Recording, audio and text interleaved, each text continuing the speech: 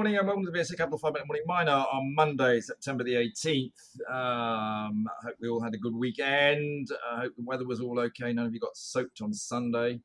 I was exceptionally lucky. I was playing golf at New Zealand and the heavens opened literally as my ball landed on the 18th green. And so I agreed that we'd just tie that hole and run into the clubhouse. Anyway, Paul, good morning. You're back from Cornwall. I am back from Cornwall, yes, indeed. So you spent a week in Cornwall. Give us a quick 2-minute summary of what you found interesting. Well, one of the thing I found interesting, I think most of all for me, is the forward forecast on battery plant need going forward as presented by the benchmark speaker. The current world capacity is about 1 terawatt, and they figure by 2040 we're going to need in the world about 50 terawatts of battery production capacity in the world to meet the needs for the climate electrification. And that's hugely positive news for all of our battery chemistries and clients like Invinity. Very positive news there. And it definitely looks like, too, that there is gathering momentum, I think, in the funding for projects down not only in Cornwall, but more or less around the UK now in order to meet these raw material needs. Yeah, well, first just on Invinity, obviously they're vanadium flow batteries. Unfortunately, there's no vanadium at the moment down in Cornwall. There doesn't need to be, actually. There's a lot of vanadium all around the world, particularly in byproducts such as fly ash and spent catalysts in the oil industry. In terms of, but yes, I mean, the amount of batteries required is going to be vast if we go solar wind batteries. In terms of funding for the Cornish mining industry, I suppose, I think obviously people have got very excited about Cornish lithium and them getting all that money from the UK Investment Bank and a strategic partner. I think the one thing to bear in mind, I mean, there was also Trident Royalties came out with some interims today, and they did point out that basically because there is a complete lack of equity funding at the moment for mining, to be able to secure royalties, etc., is becoming easier, and you can, to be honest, you get better terms as well.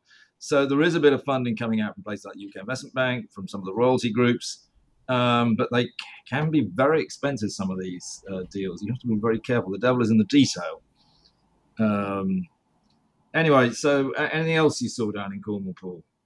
And it was interesting that for the most part, you have to say that the very earliest stage companies are still, as you say, struggling quite a bit in order to get their next rounds of exploration working capital funded. But they haven't given up hope, and definitely they have some pretty interesting stories around out there.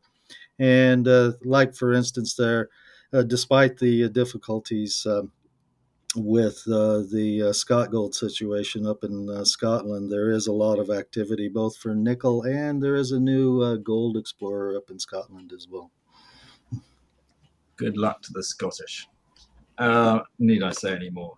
Okay, before I get too cynical, let's move quickly on. There are a couple of bits of news maybe worth talking about.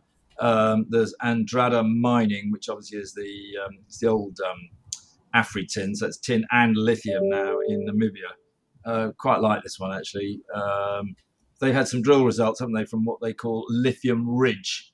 Yes, that's right. It's their license, mineral license 133, which is one of the newer areas that hasn't had as much activity as their specific U.S. tin mine operations and so forth. But the assays coming back here on this drilling for lithium in this case, also showing significant tin and tantalum in those assays as well. Things like 23 meters at 1.5% lithium, 0.15% tin, 58 ppm tantalum from just below the surface in that hole. Or another one, 22 meters at 1.28% lithium, 0.14% tin, 72 ppm tantalum, and at a similar depth starting at 17 meters. So very notable and very thick intercepts there. The added products of tin and tantalum in there would mean that there would be a co-product production with the lithium as well. If they choose to develop it into resource and then to production. So looking very positive. And on this license, they have extended the known strike length on this particular section of mineralization out to 6 kilometers. All right, and then maybe just a quick update on Ironveld, because they've just given us a quick ops update, haven't they?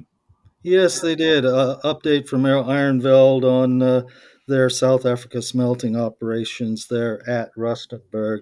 Newly installed power generation, now supplying the power to 2 furnaces as planned. And they have signed a deal for toll treatment from a third party for metals processing, so that is cash generative for them, such that they are to proceed with the refurbishment of a third furnace there at Rustenburg, and that refurbishment will begin in October. So definitely making some good progress. The directors have allocated a working capital facility toward this work of £500,000. Very good. Also, just so people are aware, we put out a quick update note on Sierra Madre because the CEO is in town with us this week. It's another silver company in Mexico. Obviously, there's, I think everybody knows, the Sierra Madre that we do work for. There's Guanajuato Silver that we do work for. And when I was in Vancouver, I met with Avino, which is also silver in Mexico. So we're becoming a little bit of a specialist in Mexican silver. I think there could be a trip coming up there, Paul. I think we need to somehow do something there. But anyway, we'll see about that. Anything else, Paul, or should we call it a day? That'll be good for now. Very good. Speak tomorrow. Thanks. Very good. See you then. This podcast has been produced and edited by VSA Capital. It is intended for information purposes and not as investment advice. The information is intended for recipients who understand the risks associated with equity investments in smaller companies. Please do your own research and do not rely on a single source when making an investment decision.